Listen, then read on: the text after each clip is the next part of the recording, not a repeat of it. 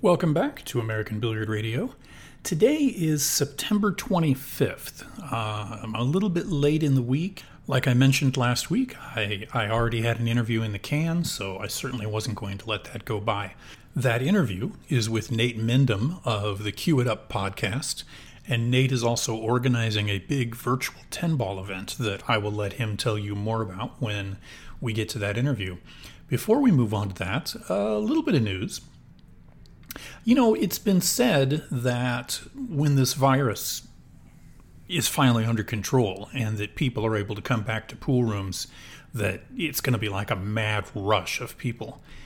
I don't know that this is really any indicator, but, you know, we mentioned last week the regional tours are starting to come back. There's even a new regional tour that kicked off in Quebec, which my understanding is that the virus is not hitting them as hard as it is here in the States. But the Predator Quebec Pro-Am Tour kicked off last weekend. No real surprise, Danny Hewitt going through the field undefeated. They have an interesting format where there's qualifiers on Saturday. From those two qualifiers, 4 players from each one advance to a 16-player bracket on Sunday in a different room.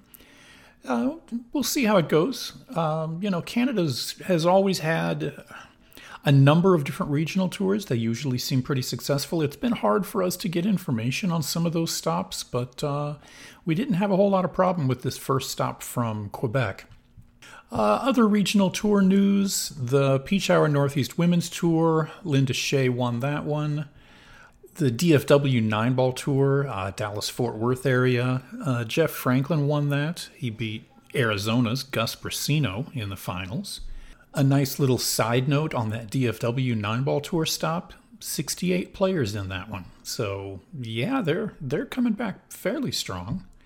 Another good turnout was at the Q City 9-ball tour in Gastonia, North Carolina. They had 63 players. And Stevie McClinton won that one. You know, we have so much news. We talk so much about events that are still being canceled. And this week was a prime indicator with the Atlantic Challenge Cup being canceled. But a little bit of good news. With my soapbox rant last week about tournaments being scheduled on top of each other, I was in touch with Mike Zuglin.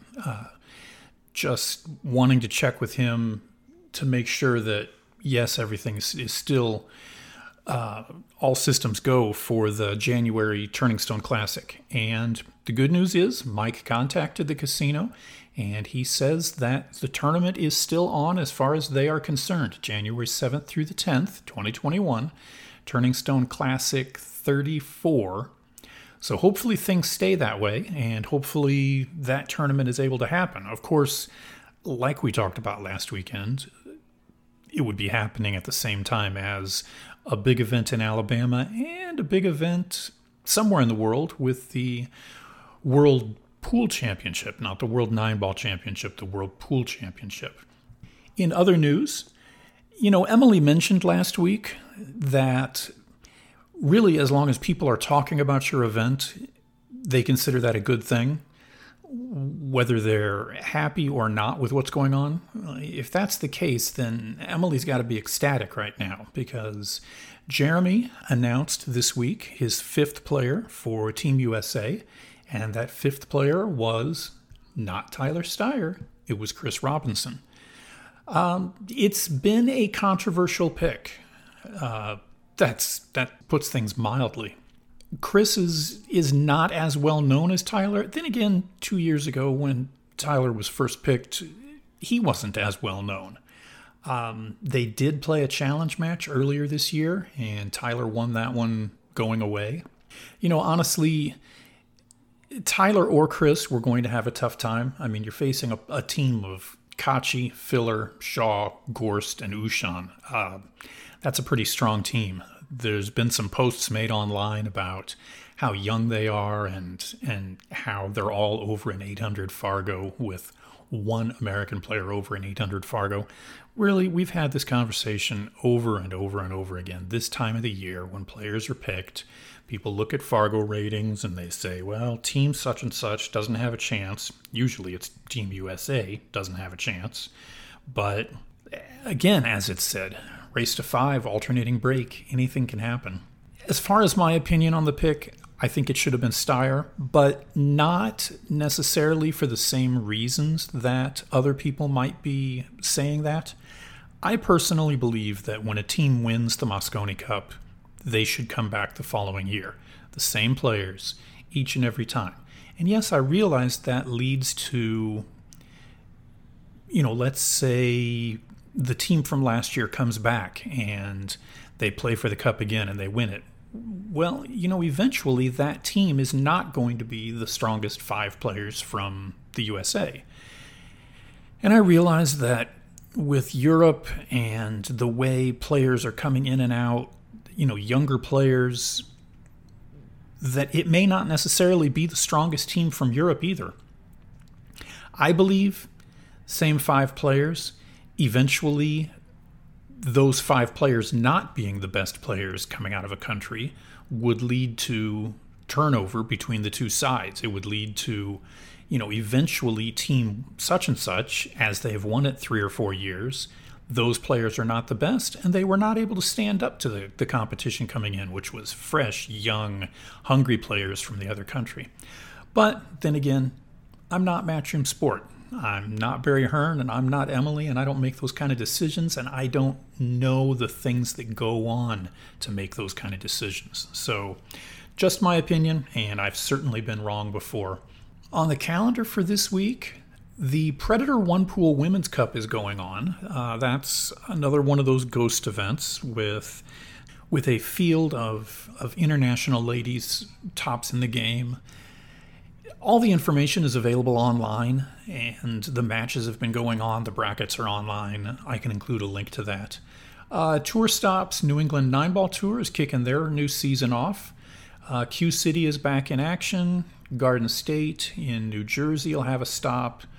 Mac Jankoff has got another event coming up. This one is at Clifton Billiards in New Jersey. And again, that Quebec Predator 9-Ball Tour is having their second stop of the season. So my interview this week was with Nate Mindham. Nate is Cue It Up podcast, amongst many other things. I've talked to Nate a couple times in the past, and I've been a guest on his show. He's got boundless energy to put this stuff together, and I hope he does, because it sounds like he's put a ton of effort into this tournament. It sounds very interesting. Without any further ado, I give you Nate Mindham. Very pleased to be joined now by Nate Mindham. Nate is the creator of the Cue It Up podcast, amongst other things. How's it going? I'm doing well. How are you doing, Mike? I'm good. So the Cue It Up podcast, you and I've had shows before, and you, of course, have had a ton. You've really turned that into a major brand. How long have you been doing that? I actually started last year on April 1st, and I didn't actually realize until about a week afterwards that I started it on April Fool's. And it's actually kind of a fun story. I made a big announcement, like this grand old thing, like, look at me, I'm doing the greatest thing in the history of forever. And the players from Wisconsin, who I was predominantly marketing the idea for the podcast to, there was actually several people, including one of my best friends, that actually thought it was a joke because I told them I was starting it on April 1st. And once I actually dropped my first episode, kind of my second episode, I made one episode basically talking about what I was going to do. My friend reached out to me. He's like, wait, that wasn't a joke? I'm like, why would it have been a joke? I made the connection later on. So that was interesting. So yeah, April 1st of last year was my first episode. And you've done how many? So I'm actually up to 142 episodes as of today, which is actually a little wild to think about. It's a lot of time. I I think you broke any record for number of podcasts in the billiards world long ago. I'd have to go back and look at how many episodes Dave did of American Billiard Radio, but I don't think he did 140. I mean, he ran it over a lot longer period of time. Yeah, it helps. I had a really great addition to the podcast this year, Demetrius Gelatis, and anybody who doesn't know him, he's a pretty muchly a professional player from Minnesota. I think he's like a 735, 740 Fargo type of player. And the dude is he's really smart. He has a lot of really in-depth thoughts. He's a big thinker around the game, and he's a student of the game. So when we added him, I want to say back in February or March or something like that, he added just so much content that it just made doing episodes so much easier when we have Rob, myself, and Demetrius to really bat around ideas between the three of us, and it makes it a lot harder because now we have like 90-minute episodes. When we started, we were at about 20 to 30-minute episodes, and now we're up to like 90 minutes. Sometimes we even go over that. So it's a lot more work on the back end, but I think the content has gotten better. So I still very, very much enjoy doing the podcast. I don't see any slowing down in the future coming anytime soon, and I'm still enjoying it quite a bit. And in addition to all of the time that you take on the podcast, now you're putting together another virtual event, the Cue It Up VG 10-Ball Championship. VG is for Virtual Ghost. So unfortunately, in the world of COVID, we had a big event planned in Des Moines, up in my neck of the woods, Iowa, the Midwest Expo. And unfortunately, I think that was scheduled for I think it was supposed to be going on right now. Yeah. And and that was canceled, unfortunately. So in the U.S. at least, I know that there's a couple events that are happening, especially over in Taiwan, in the Philippines, not the Philippines, sorry, New Zealand, Taiwan. Some parts of Australia are actually having a couple events, and there's a few of them every now and then around Europe. But in the U.S., it just seems like we're not quite ready for those bigger events yet. So unfortunately, this is since March. This is kind of all we've really had available to us. Unfortunately, it's small matchups. Small meaning, two players. Joshua Filler and James Aranis was a fantastic match. Of course, Joshua Filler and Tony Choen, Sky and Dennis last weekend. These are all the kind of the matchups that we've had.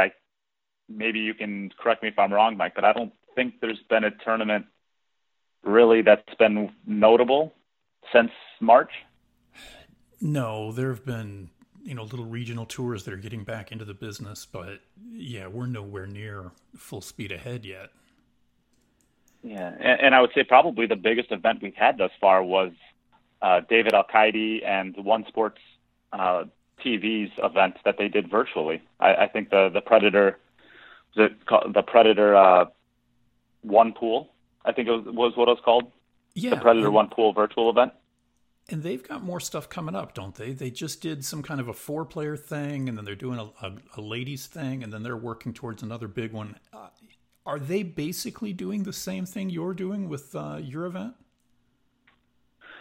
Well, as respectfully as I can say, I'm doing the same thing that they're doing. I would say that they're the pinnacle of the industry. I'm a podcaster. I'm definitely not a streamer. I just saw a void in what I wanted to see out there in the industry, and One Sports does so many amazing things. Like I can't say enough positive things about David Al-Qaedi and Francisco Sanchez Ruiz and Alberto. I don't know your last name. But the stuff that they're doing they're the best. I'm just following up with what I can add to the industry. But they have a women's event. I believe the women's event starts certainly in the next few days. I should probably know this as well, but the women event, it just looks fantastic. And then that 10x4 you were talking about that was actually like a pre-sequel to what's going to be coming on. So that's kind of like a one match between Albin and Tyler Steyer, Francisco Sanchez Ruiz, and Joshua Filler. and they basically just ran out the idea of what the event is going to be. And so they're going to be running that, I believe, with 64 players, but that's going to run at the end of October, or maybe that's even as far back as, no, I think that's as far back as December, I think, is when they're having it. Or Wow. I'm sorry, I actually don't even know the dates on it.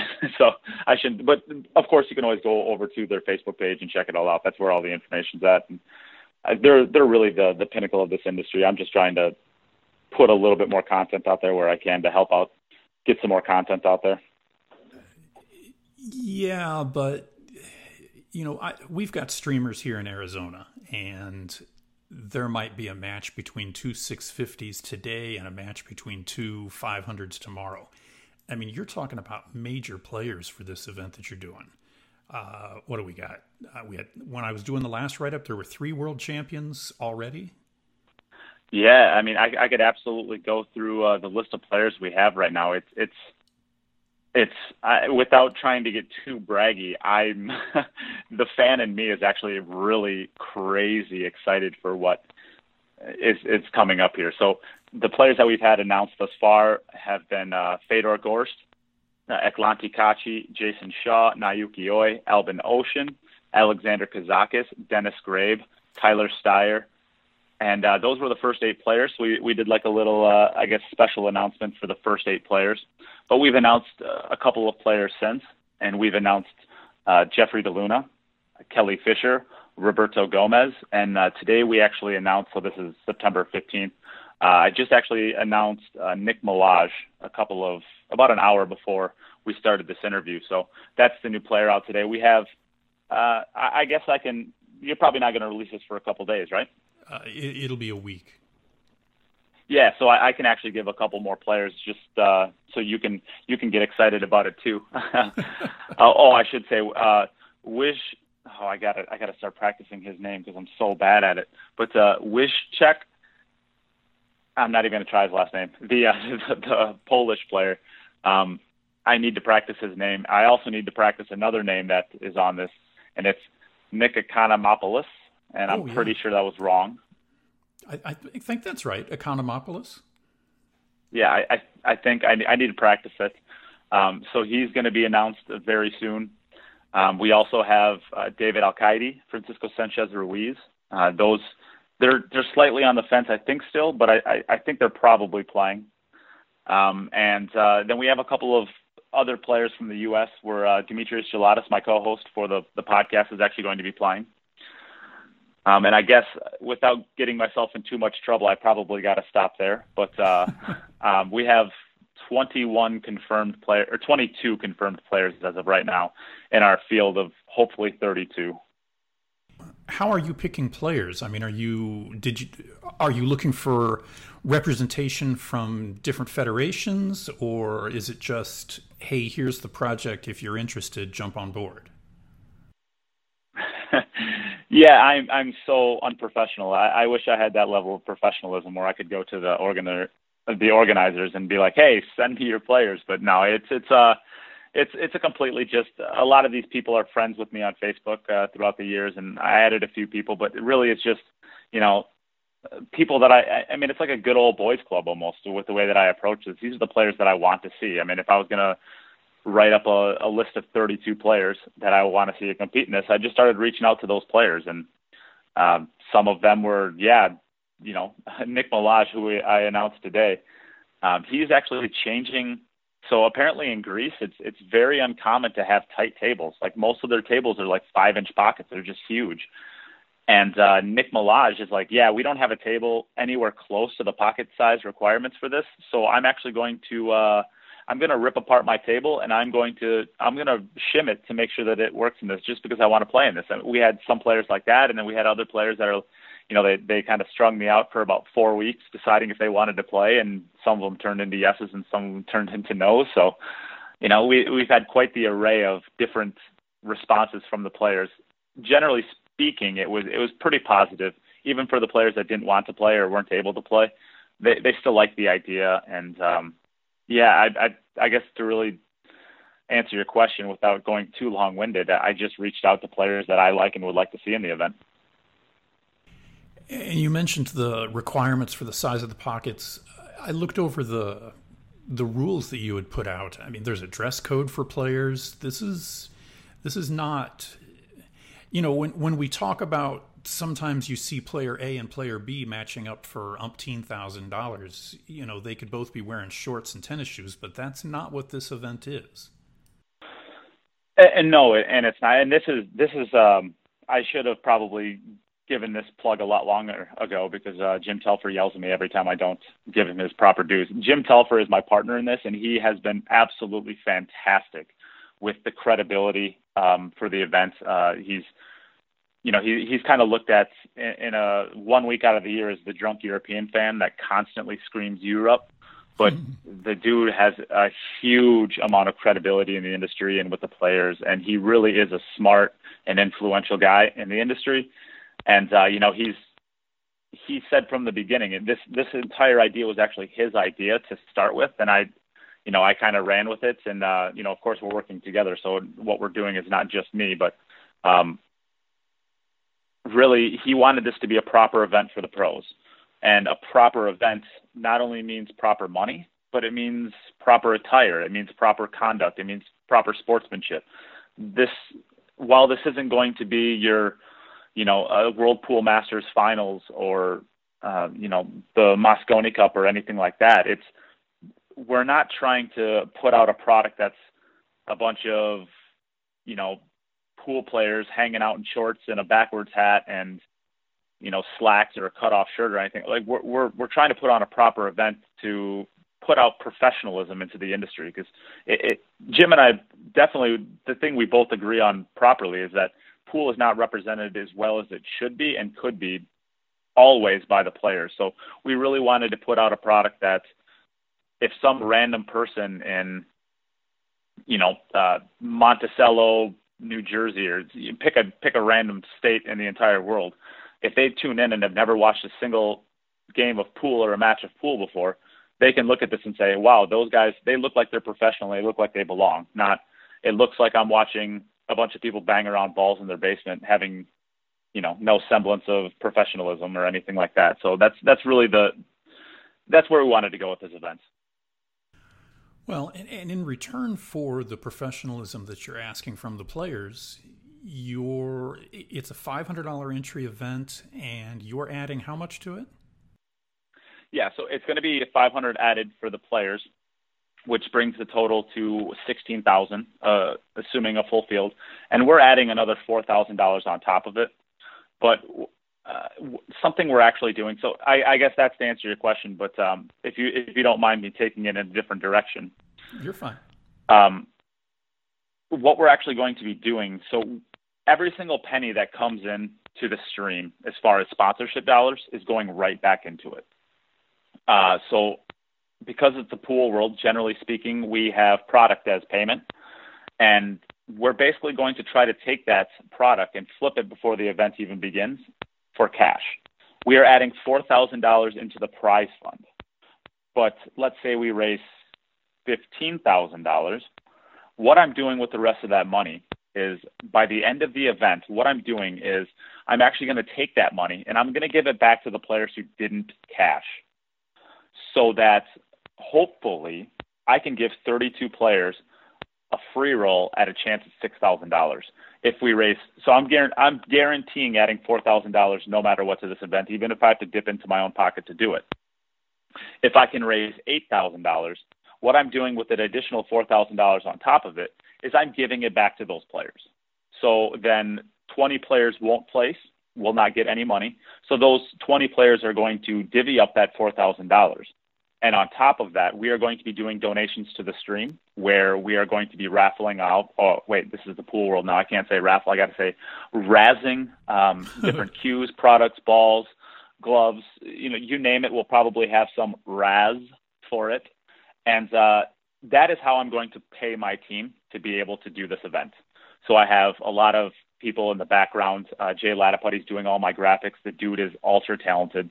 He's been a godsend for getting out all of these posters and marketing and all that good stuff. So he's been fantastic. I'll be paying him. I'll be paying my IT staff to help me run the events. I'm going to be paying We're actually going to have referees. So we're going to have 2 camera angles for the match. So one from the front and one from the side. I don't know exactly how I'm going to be streaming, whether you're going to be able to get to see both cameras as a viewer or just one of them. I need to figure all this stuff out, unfortunately. Or I should say, luckily, I have 2 weeks to do that. So I guess we're going to have a referee basically being able to watch both cameras at all times. And we will, if we have to make a call after the match, so we see a ball that is bumped, but we don't catch it right away, and somebody points it out later on, a fan or, a promoter or something that has to do with the event, we will go back and we will make a call based off of that. We have professional referees that are certified that are going to be making these calls. I will have to be paying those guys and girls, because we do have at least one female referee. And so that's basically how I'm going to be able to pay my team, is through donations to the stream. And what I'm going to do with even some of that money is I'm actually going to try to, whatever the sponsorship doesn't pay the players back for all of their money back, I'm going to take some money out of that as well after I pay all of my players. And I'm going to try to add into the amount difference to try to give every single one of the 32 players a free roll at basically a $6,000 purse. So that, I know you asked originally a very finite and directed question, but I took it off on that because I think what I'm trying to show, I guess, I'm not doing an event to raise a lot of money. I'm doing an event to try to help the players and to give them a real opportunity to try to make an actual paycheck for the first time basically since March. So that's kind of the goals of what we're doing with the event. And what sponsors do you have on board to help make it happen? Our title sponsor, and I probably should have corrected you at the beginning, it is no longer the Cue It Up VG10. It is the Poison VG10. So Kareem with Predator has graciously jumped on board to be the title sponsor for the event. And so I guess we'll start there. Thank you so much to Kareem and Predator and Poison to offer up that title sponsor for the event. On top of that, we have some great companies out there like Jacoby Custom Cues. Brandon Jacoby has been fantastic along the way, supporting anything that I do in the industry. And he's just been fantastic with supporting anything that I do. So I want to give a huge shout out to Brandon and Jacoby Custom Cues. How Tips. So I've been speaking with Jenny Lynn, I believe, on Facebook, and she is going to jump on with How Cues, and they are going to, she's just been fantastic to deal with. So they're going to be a sponsor to the event. And then we have Q-Tech or Rasan, Q-Tech or Rasan that are also going to be involved in some sort of way, although I need to communicate with them a little bit better on how that's going to be. But they've been extremely generous as well with their donations to sponsoring this event as well. So those right now are the sponsors that we have confirmed. We are currently as well looking for more. We are going to be doing, and we can talk about the format in a little bit, but we are going to be basically doing a different sponsor for each of the pool days.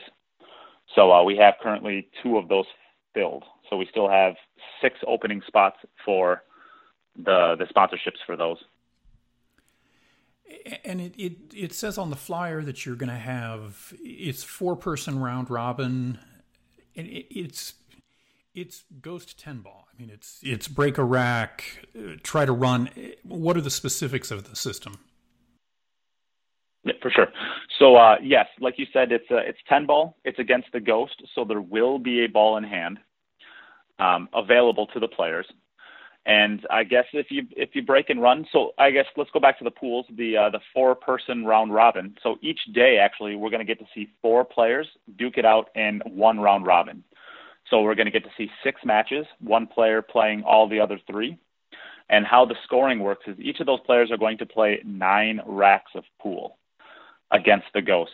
If they break and make a ball, you have to make a legal break. So you have to make a ball, no scratch, no jumping off the table, and you have to pocket a ball. And we decided to do this, 1, because you're professional pool players. I don't care if you're playing in the World Pool Masters Finals, the U.S. Open Finals, or you're playing the first round of the Music City Open, something like that. If you're a professional pool player and you cannot make a ball on the break, you cannot control the rack. And if you cannot control the rack, you can't win the rack. So we've had a little bit of pushback from some of the players saying, you're just selecting out for the break, and it's not fair to some of the players who have better breaks. And my response to that is always, you're a professional pool player. If you can't control the rack, you can't control the break, you can't win. So I guess I don't have a lot of sympathy for that one, because you have to make a ball if you want to have any chance of winning in a professional event. So you do have to have a successful break, and then from there you can take your ball in hand. There's no reason not to take a ball in hand, so you don't get bonus points or anything like that for not taking it. And if you break and run out, you get 1 point. So theoretically, there's each individual match of a pool. There is a maximum of 9 points for 9 racks. And basically, you win your matchup if you have more break and runs than your opponent. Then you get a win or a loss based off of that. So, for example, Mike, if we're playing a rack and you break and run 7 racks and I break and run 6 racks, you are 1-0 in our pool, but you also keep track of your break and runs. So you are 1-0 with 7 points.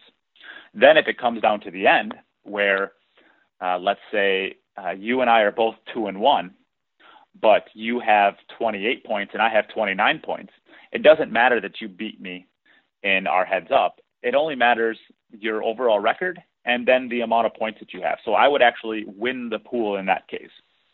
And we decided to do this because we think the amount of racks ran is a better indicator of quality of play as opposed to a heads-up match. And that's how we decided to do it.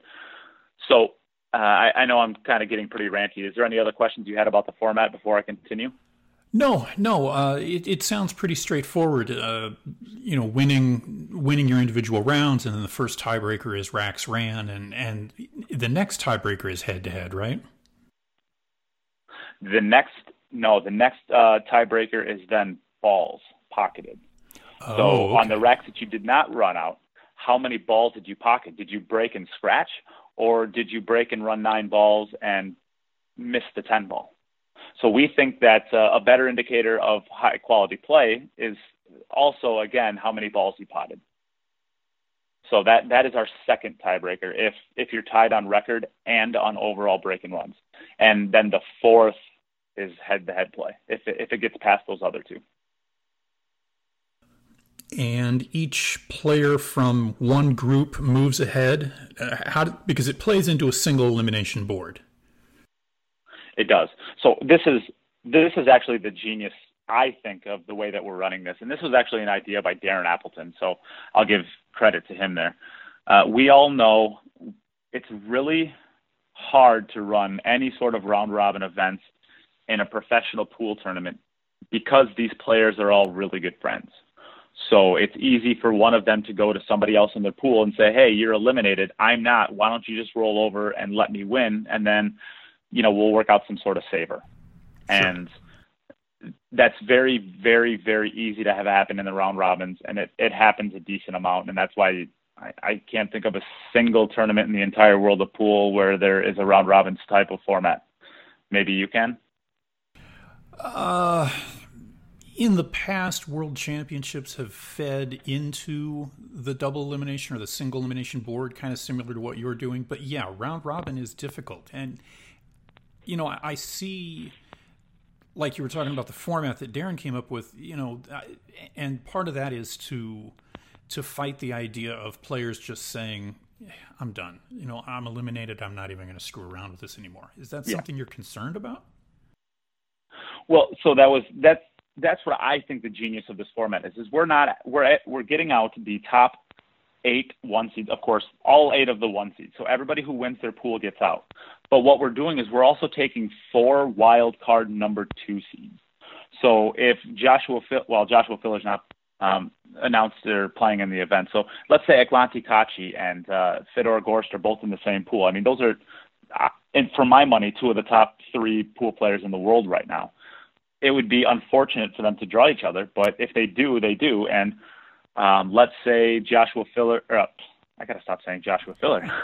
Fedor Gorst wins with a 3-0 record, and Eglanti Kaci finishes with a 2-1 record with, let's say, a total of 27 possible runouts. Let's say he has 24, and Fedor has 25.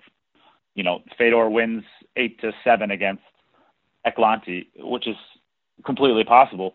Eglanti Kaci may have ran more tables than anybody else in the entire tournament besides Fedor, and actually it's possible for Eglanti to have a 2-1 record and actually to have ran less tables theoretically than Fedor, yet Fedor is 3-0. So we wanted to reward a player who may have had a tough draw with an opportunity to still get out. So there will be 4 number 2 wild cards based off of record and then the regular series of tiebreakers. So you won't be able to get out with a 1-2 record. You have to have a 2-1 record, which is going to incentivize playing hard all the way through, because if you're 1-1 and you're playing against, let's say somebody that's 2-0 and you're 1-1, there is that incentive to potentially roll down for that person that you're playing against if you can't catch them in the amount of racks ran.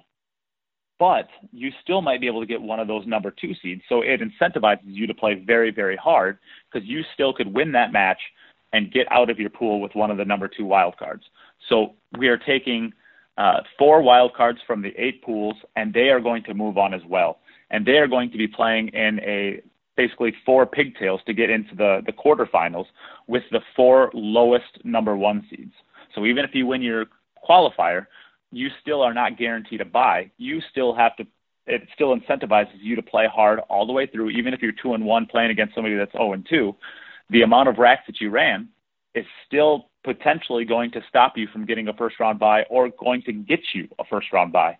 So it incentivizes the pool winners to play hard all the way through, to not potentially roll over for, their friend at the number 2 seed who could potentially get a number 2 seed by winning the match that you're playing against them. So it incentivizes what we think hard play all the way through by everybody, so that you can not only get out of your pool, even if you can't win it, but it also incentivizes the top number 1 seeds, even if they are getting out no matter what, to play hard to try to get one of those buys. Because the difference between, you'd basically double your money from 9th through 12th to 5th through 8th. So there is basically a big advantage to getting one of those buys.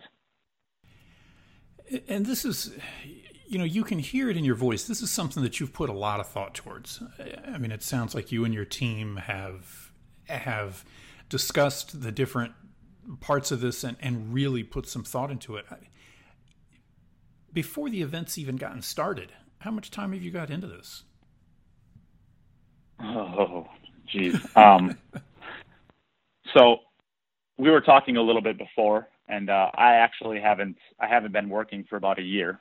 I've been doing this podcast, and more or less, I would say, instead of podcast, I think I would like to consider myself more of a promoter at this point than I am just a podcast. Podcasting is one of the biggest parts of my promoting, but I've ran a lot of these events in the past, streaming events.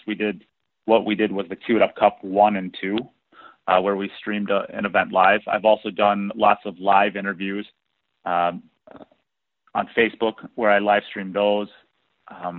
I feel like there's a lot of things in the industry that I'm trying to do.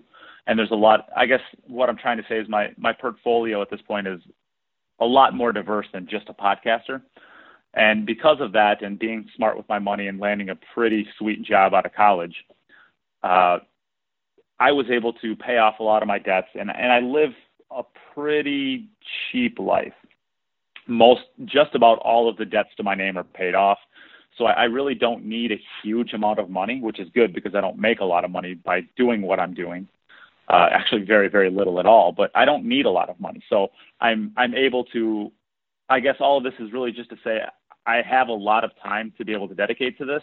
And I'm spending probably close to 60 to 70 hours a week currently, every single week for about the last, probably about month, of building this event. And I do a lot of it myself, besides the marketing and then a couple of the connections that Jim brings along that makes life easier. The posters and stuff are made completely by Jay, but the communication with the players, the communication with the sponsors, the typing up of the player's handbook, the sponsor handbooks, all this stuff, most of the work is being done by myself. And I have a lot of time to do it, basically, is what I'm getting at. So I have between 50 and 60 hours a week, generally speaking, into this for about a month now. Yeah, that sounds about typical. Yeah, right. It flies by. I'm actually enjoying this quite a bit. It's a lot of work when I look back on it, and it's a lot of work for a little bit of effort, or I should say for a little bit of progress when you're communicating with, we've sent out, I think at this point, 98 invites to specific players. And we have a success rate of about 20%. So a lot of time is managing these individual conversations, addressing questions in those individual conversations.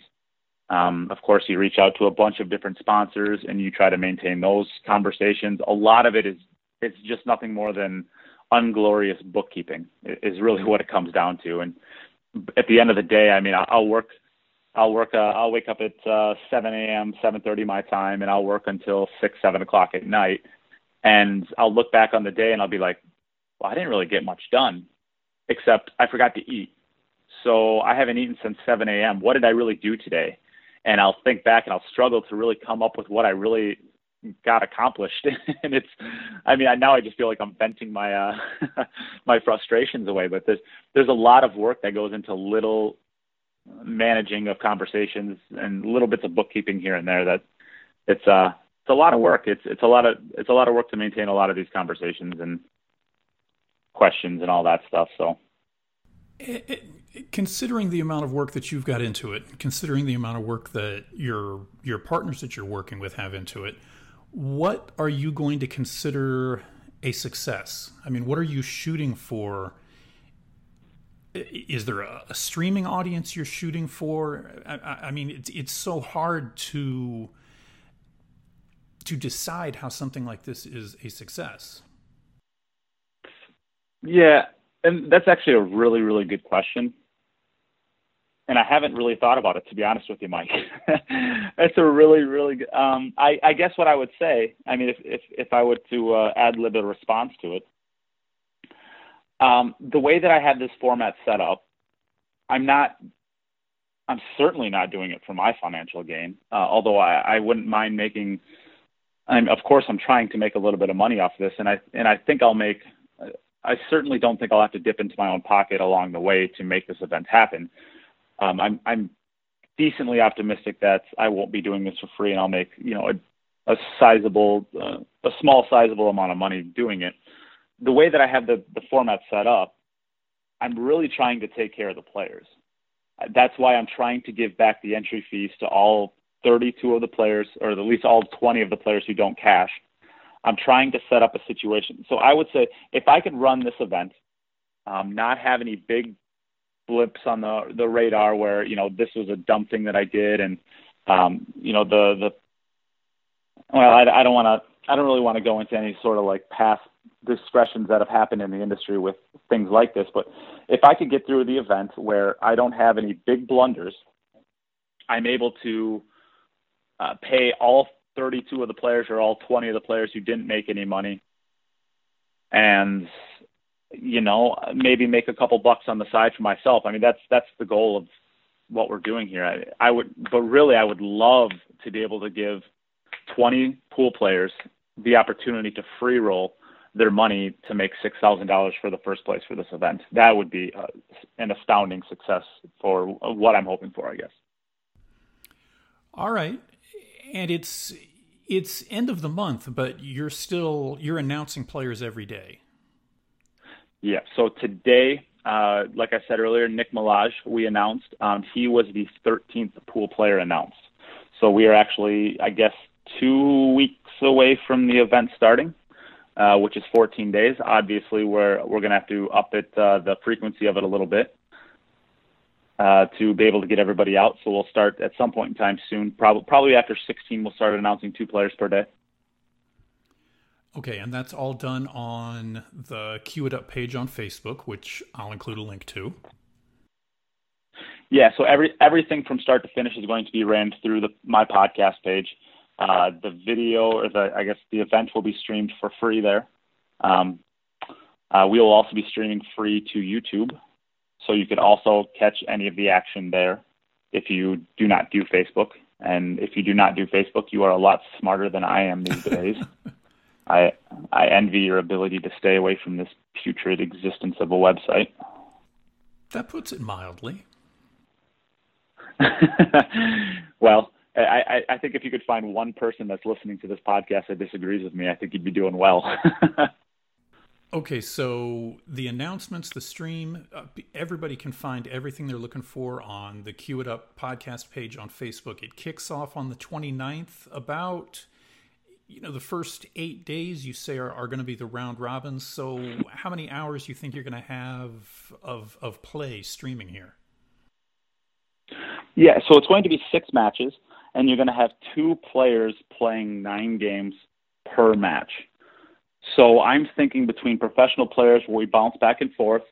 I'm hoping that each match takes I'm hoping for less than an hour. And so I'm hoping for about 5 hours for each of the pool days. If we can get 5 hours worth of play, I think that would be good. And we set it up. I'm trying to be as player friendly as I possibly can along the way. And so basically each of these pools are going to play all of their matches that are only going to be responsible for 1 day out of the first 8 days. And then if they qualify out of their pool, you'll have to basically play every other day until the finals. So the 12 players that make it out of qualifiers is going to get thrown into a single elimination tournament where we're going to start doing actual races instead of a set amount of games. So at that point in time, those are going to be a lot quicker because we're only going to be doing 2 matches a day for those. So the 2 or the 4 pigtails that go into getting to the qualifiers will only be playing 2 of the 4 of those. So I think that those will be about 1 hour matches, and with 2 of them, we suspect it'll take about 2 hours, I think. I think we'll have close to 40 hours worth of content just for the qualifiers. And I think we should probably have somewhere close to about another, I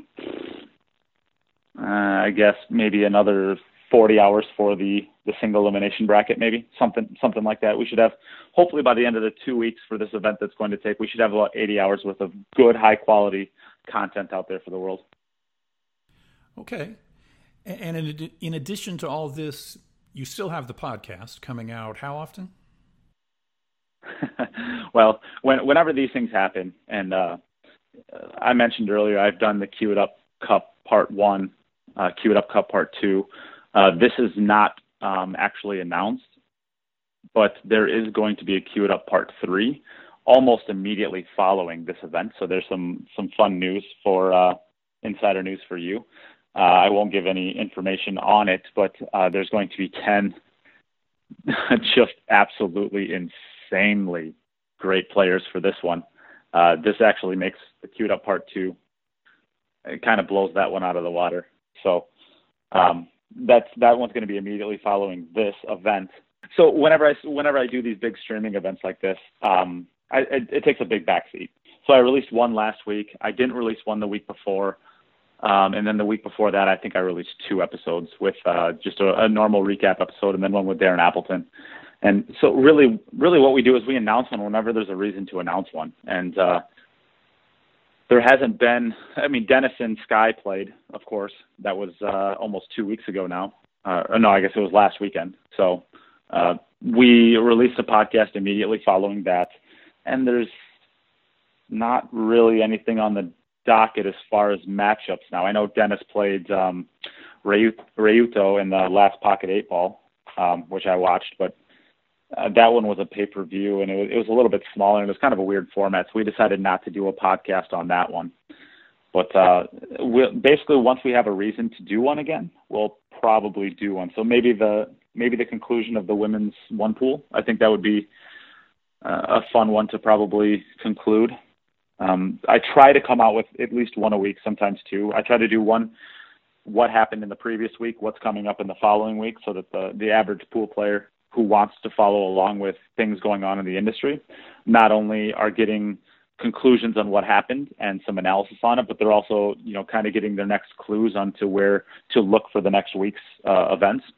But there's just not anything coming up as far as content. So we don't feel like we're really in need of putting an event out or a podcast out right now.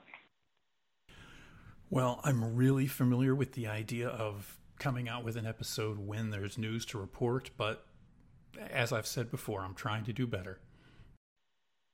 Yeah, I'm actually, I mean, if I still think that you're still the pinnacle of podcast, pool podcast. I mean, I'm a huge fan of the work that you do, and then I get a little surge of excitement every time I get to see, a pool podcast out there. So I know I kind of pick on you, and part of it's half-heartedly, and part of it's kind of, poking fun, but part of it's actually a little bit serious. I like to see when you come out with stuff, and I kind of pick on you a little bit to do it more often. So I really enjoy the stuff that you do. I still think that you're the pinnacle out there for this. Well, I might not agree with you on all that, but I appreciate it. All right. Well, it sounds like everything is available on the Cue It Up podcast Facebook page, which again, I will include a link on the show page for this. And I appreciate you taking a little bit of time out of your 70 or 80 hour work week to talk to the listeners. Well, the joys of doing this is I have plenty of flexibility on when I want to get things done. If you don't mind, could I make one more announcement really quickly? Sure, go ahead. So the way that we're setting this up is we're having 32. What we're hoping for is 32 top professionals. Currently, I said earlier we were at 22 of those, because we just added another player today, actually. But we are actually going to open this up to amateurs if we cannot fill out the entire field. So if you or anybody that you know is quote unquote an amateur player, but just wants to get in the ring with some top professional pool players, you can always reach out to the podcast page. And we are actually creating a list of players who would play in this event if we cannot fill it out with top professional players. So if you're willing to pay the entry fee and you want to play in this event, I think we have 3 amateurs that are already on our list, which leaves room for at least 7 more. If you're interested in doing this, absolutely reach out to the podcast, and you might be able to play with some of the players that you look up to in the industry. All right, sounds good. And you're going to get with us again for an episode after this whole thing's over and before you kick into that next Cue It Up? Oof. There is going to be a 1, maybe a 2-day window between this event and the next one. So I will do my best. I will do my absolute best, and we'll see if we can make it happen. Well, and even if you're not able to be on this show, you're going to have your own show that'll wrap it up so people can get the rundown there. Yep, absolutely. All right. Thanks for your time, and we will talk to you again soon. Yep. Thanks again, Mike. And thanks for all you do for the industry. All right. Thanks. All right. That was Nate. I can't wait to see that tournament kick off. I think with that field of players, it should be very interesting and will lead to, it's virtual, it's ghost 10 ball, but it's a cue and balls, and at the moment, as far as top level professional players, we may not see an event with those players until Mosconi Cup and hopefully Turning Stone. Before I sign off, when you're looking for something to listen to or something to watch, and you've already listened to all of the episodes of American Billiard Radio, and you've listened to all the episodes of Nate's podcast, I suggest poolscene365.com. That is a local Arizona player, Joey Ryan. Joey is spent a lot of time in different locations playing the game. Just kicking off his podcast, he has an hour-long interview with Mike Davis. He says he's got, I believe, 4 interviews done, so he'll be releasing those over a period of time. Hour-long interviews, you can get in depth, and Joey's got the chops to know what he's talking about when talking to these top players. So again, it's poolscene365.com. Check it out. And this is American Billiard Radio, and that is our show for this week. I appreciate everybody taking a little bit of time to listen. Hope to have something for you next week. And Dave, we are always thinking about you.